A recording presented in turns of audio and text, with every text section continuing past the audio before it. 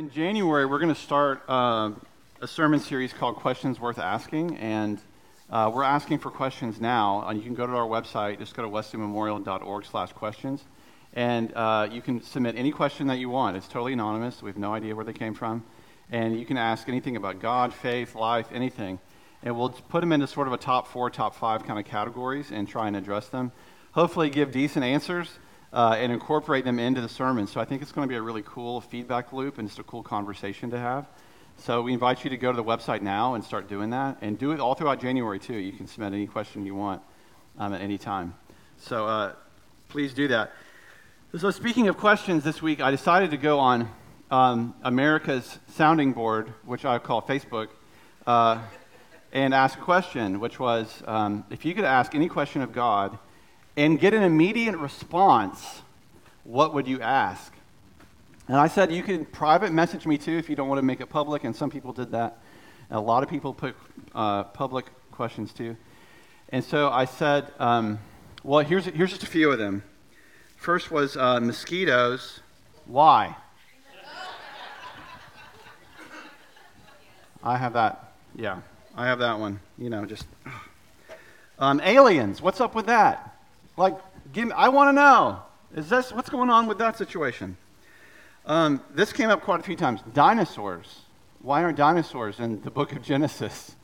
It reminds me of a joke my kids told me once, which was, why can't dinosaurs clap their hands? Because they're dead.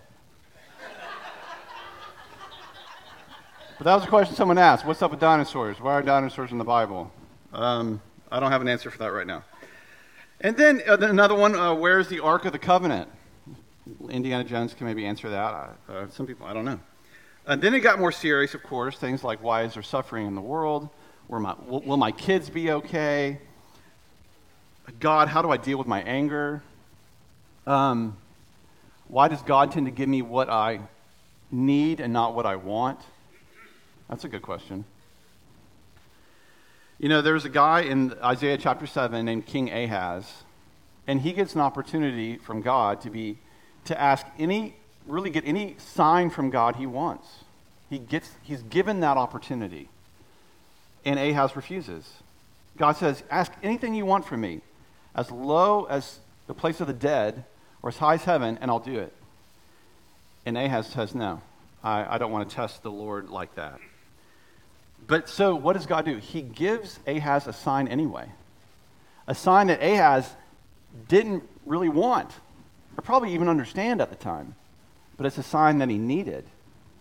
It's a sign that especially today, that maybe some people don't want it. But it's a sign that everyone needs, especially at Christmas. And that's starting in verse 10, Isaiah 7. Later the Lord sent this message to King Ahaz. Ask the Lord your God for a sign of confirmation, Ahaz.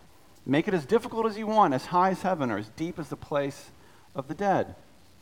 But the king refused. No, he said, I will not test the Lord like that. So for context, this is 6th century BC. Ahaz is the king of the southern portion of Israel, which was called Judah. And so Ahaz is in Jerusalem, the city of Jerusalem. And in a crazy twist, Syria and Israel, the northern part, are allies. And they're both coming to take Jerusalem. So they're encircling the city. So, of course, Ahaz is understandably stressed. He's asking God for help. And if you read Isaiah 7 before verses 10, God already spoke through Isaiah to Ahaz. He's already told him things. Like in verse 4, God literally says, tell him to stop worrying. And to tell Ahaz, unless your faith is firm, I cannot make you stand firm. But Ahaz still doesn't hear what God is saying. He doesn't receive what he's saying. Get that? God wants him to be bold. He wants him to ask. He wants him to expect to receive something from God. He's wanting God to have a fresh encounter with himself. Ask me for anything, Ahaz, but modesty gets in Ahaz's way, maybe even pride, and says, God, I don't want to offend you. I don't want to intrude. I don't want to inconvenience you. And sometimes it's just good to have someone that means what they say and says what they mean.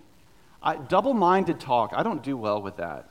I think just be a clear, say what you mean.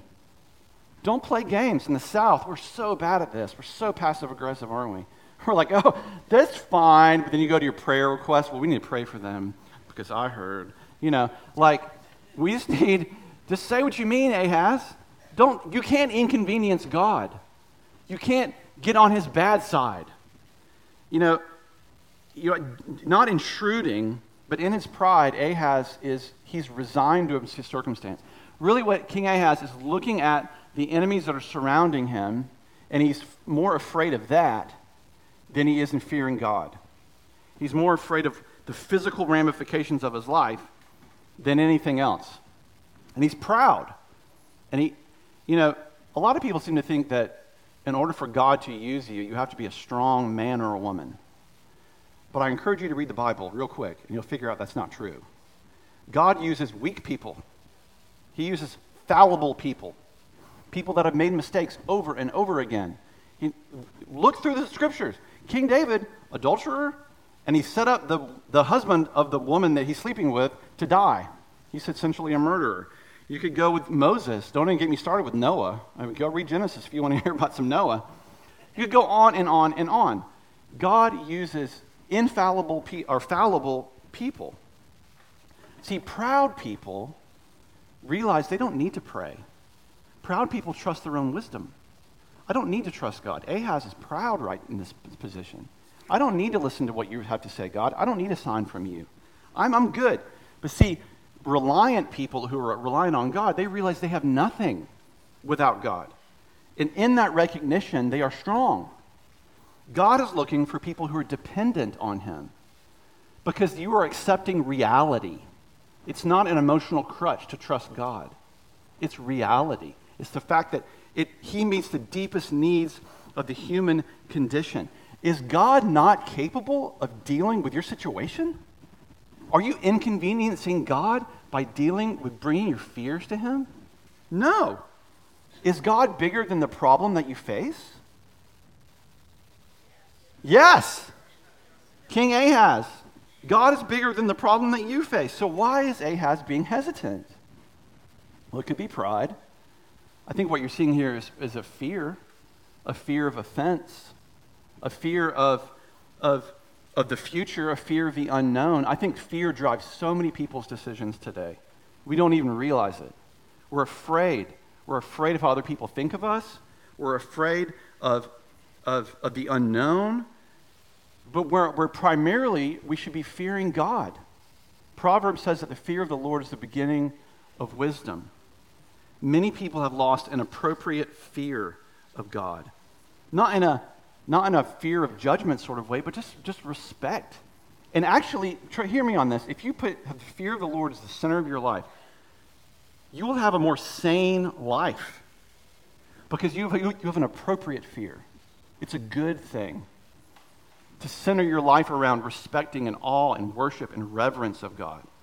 I'm not talking about fear of being reprimanded or retribution, not that sort of thing. God is good. God is love.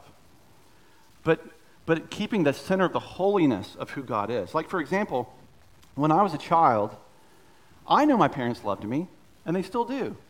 But I knew dang well I better not cross them, right? Same with your parents, I'm sure.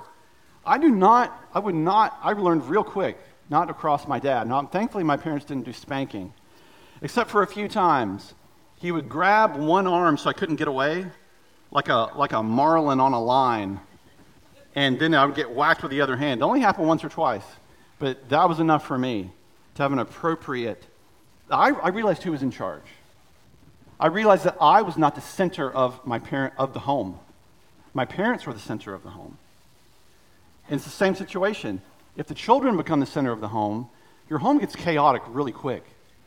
Parents, your marriage is the center of the home, not the children. Do you love them? Of course you do. But they should not orbit around, you should not orbit around them. They orbit around you and your marriage. And it's the same way that God does not orbit around me. My life orbits around him. And so that's what you call an appropriate fear. It puts things in their proper context. And so like Ahaz, he feels overwhelmed. He feels surrounded. He's fearing his enemies more than God.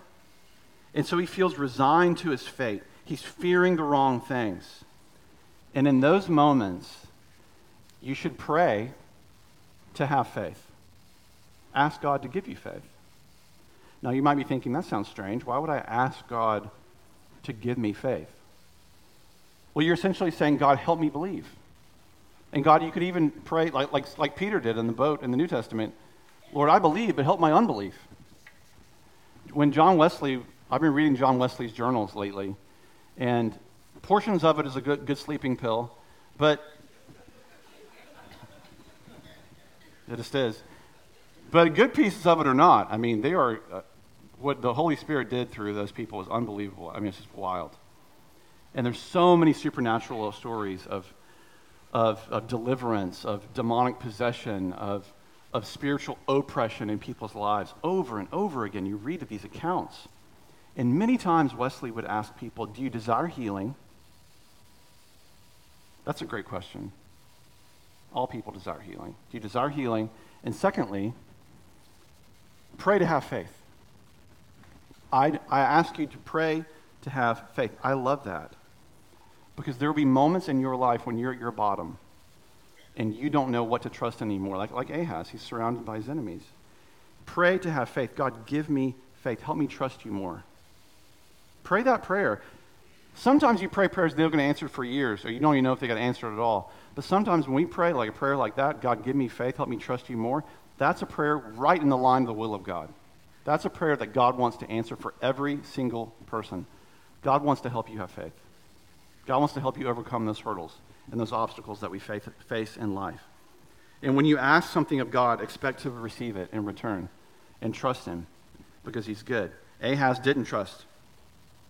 Like James 1, the Apostle James says these words, if any of you lacks wisdom, you should ask God, who gives generously to all without finding fault, and it will be given to you. But when you ask, you must believe and not doubt, because the one who doubts is like a wave of the sea, blown and tossed by the wind. That person should not expect to receive anything from the Lord. Such a person is double-minded and unstable in all they do. So Ahaz is like the person tossed on the sea. He's like, yeah, God, I heard you, but I'm not interested in that right now. I don't want to test you. I don't want to inconvenience you. And so he doesn't receive anything from God. But God's not happy enough with that. So he speaks to Isaiah, and Isaiah gives a response back to Ahaz. Okay, then, listen well, you royal family of David. Isn't it enough to exhaust human patience? Must you exhaust the patience of my God as well? Isaiah didn't play around. All right, then the Lord himself will give you the sign. If you want to ask me for a sign, I'll give you a sign anyway. A sign that you don't really want, but it's one that you need. Look, the virgin will conceive a child. She will give birth to a son, and we'll call him Emmanuel, which means God with us. By the time this child is old enough to choose what is right and reject what is wrong, he will be eating yogurt and honey. For before the child is that old, the lands of the two kings you fear so much will both be deserted. So Isaiah gives this response back and says, quit trying to be polite, self-pity. Don't weary God with your double-mindedness, trying to be a people pleaser, hemming and hawing with your hat in your hand. Friends, life is too short for any of that. Life's too short. Please God first. Don't fear the enemy around you. Fear God first. Trust God and not the circumstance. Get real. Today, ugly cry with God. Get honest. It's okay. Ask God to give you faith, to enhance and expand your faith, to be real with him and expect, because God is good. And so here's Isaiah's rebuke. If you don't want a sign, I'll give you a sign from the Lord. Isaiah is just the messenger. Look, the virgin will conceive a child. She will give birth to a son, and will call him Emmanuel. Now, this, of course, is a reference to the prophecy of the Messiah, a prophecy that Ahaz would never see to come to completion. This would be 700 years after Ahaz's life. So Ahaz is probably thinking, what are you talking about, Isaiah? There's kingdoms outside my door ready to take me out. And you're talking about a baby being born from a virgin. Now, I may have missed a few classes in health class, but I think I know how babies are made. And secondly, his name will be God with us. I don't have time for this, Isaiah. I need military help. I need financial help. And you're talking about babies being born from a virgin and yogurt. I don't understand. But thanks be to God that God is God and I'm not. That his ways are not our ways and his thoughts are not our thoughts. Thanks be to God that his ways are higher than the heavens or above the earth. And his ways are perfect in all they do. All of humanity, in a sense, is surrounded. Sin, darkness, death. And so Isaiah gives a sign that is a 25,000-foot view. He sees the big picture. It's like that Rolling Stones song, you don't always get what you want. I'm not going to sing it. You don't want that. But if you try sometimes, just might find you get what you need. God sees what Ahaz wants. I'm not going to give you what you want. I'm going to give you what you need, though. You don't understand it yet, but you will. What are you facing? God's answers to whatever you're facing may seem counterintuitive. They might not make any sense whatsoever, but that doesn't mean they're wrong. It means that it's perfect. See, God is never satisfied with skin-deep work. He doesn't just look at the externals. He sees the heart, right? He sees the motives. He sees the internal. He sees the thoughts. He sees the thing behind the action. God is not looking at all the stuff, the physical. God sees us in our deepest parts. And so because of that, he always goes for the need over the want.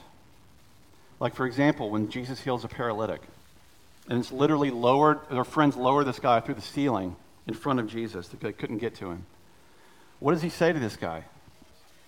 Your sins are forgiven. Now, why would he do that? Because Jesus knew this particular person needed to know that his sins were forgiven. More than physical healing. But God being good, he heals them anyway. Or when Jesus defends the woman caught in adultery, which was also a man in that story, but they never really mentioned that very much. He should be, anyway. Seems unfair. But he defends the woman caught in adultery. What does he say to her? Woman, where are your accusers? They're gone, my Lord. Neither do I accuse you either. Now, why would he say that? He knew where the accusers went. He said that because she needed to know that God doesn't accuse her. She needed to know to leave her life of sin. She needed to hear that from Jesus' mouth. Jesus and the rich young ruler. The rich young guy rolls up to the King of Kings, the ultimate rabbi, and comes to him and says, hey, what do I need to do to buy eternal life, teacher? And Jesus says to him, sell it all. Give it to the poor and come follow me. Now, is Jesus saying all wealthy people are bad? Of course not. But to this guy, money was his problem. And he's not looking at the externals. He's looking at the heart. He sees his heart. Money was this guy's God, and he had to let it go.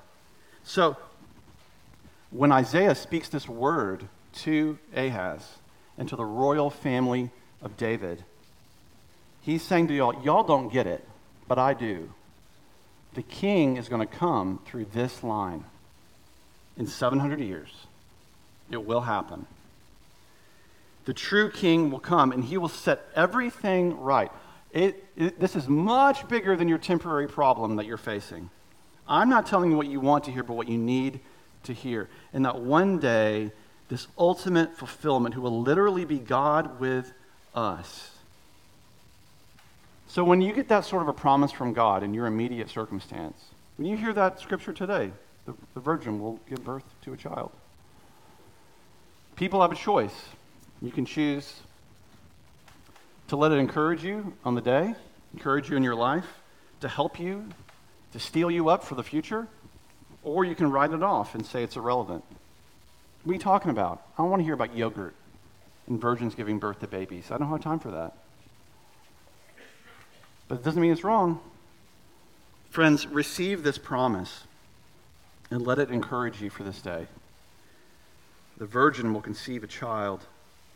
She will give birth to a son and call him Emmanuel, which means God with us. As we sing this last few songs, I'm going to be up here for prayer if you need prayer, because I feel like there's always people that struggle with faith. I have deep, deep compassion for that. It's not easy to trust what you can't always see. Just like Ahaz probably did. And if you need prayer, I invite you to come forward, and I would love to pray with you. Someone's probably listening to fear more than they're listening to God. You're looking at the army instead of looking at the army of heaven. We're trusting fear over faith. So I'm going to pray, and as they sing, I invite you to come forward if you'd like that. Let's pray. God, we thank you that in moments such as these, we can ask for faith to help us believe. God, thank you that you forgive us for the ways we look at the ways we fall short. Sometimes we get hyper-focused on the ways we fall short. Lord, Holy Spirit, help us reject that voice, and hear your voice that says, you are my beloved. I've called you by name. I know you. I know what you need more than what you want. Give my life. Give your life to me. Let me heal you. Holy Spirit, grow our faith. Help us trust you.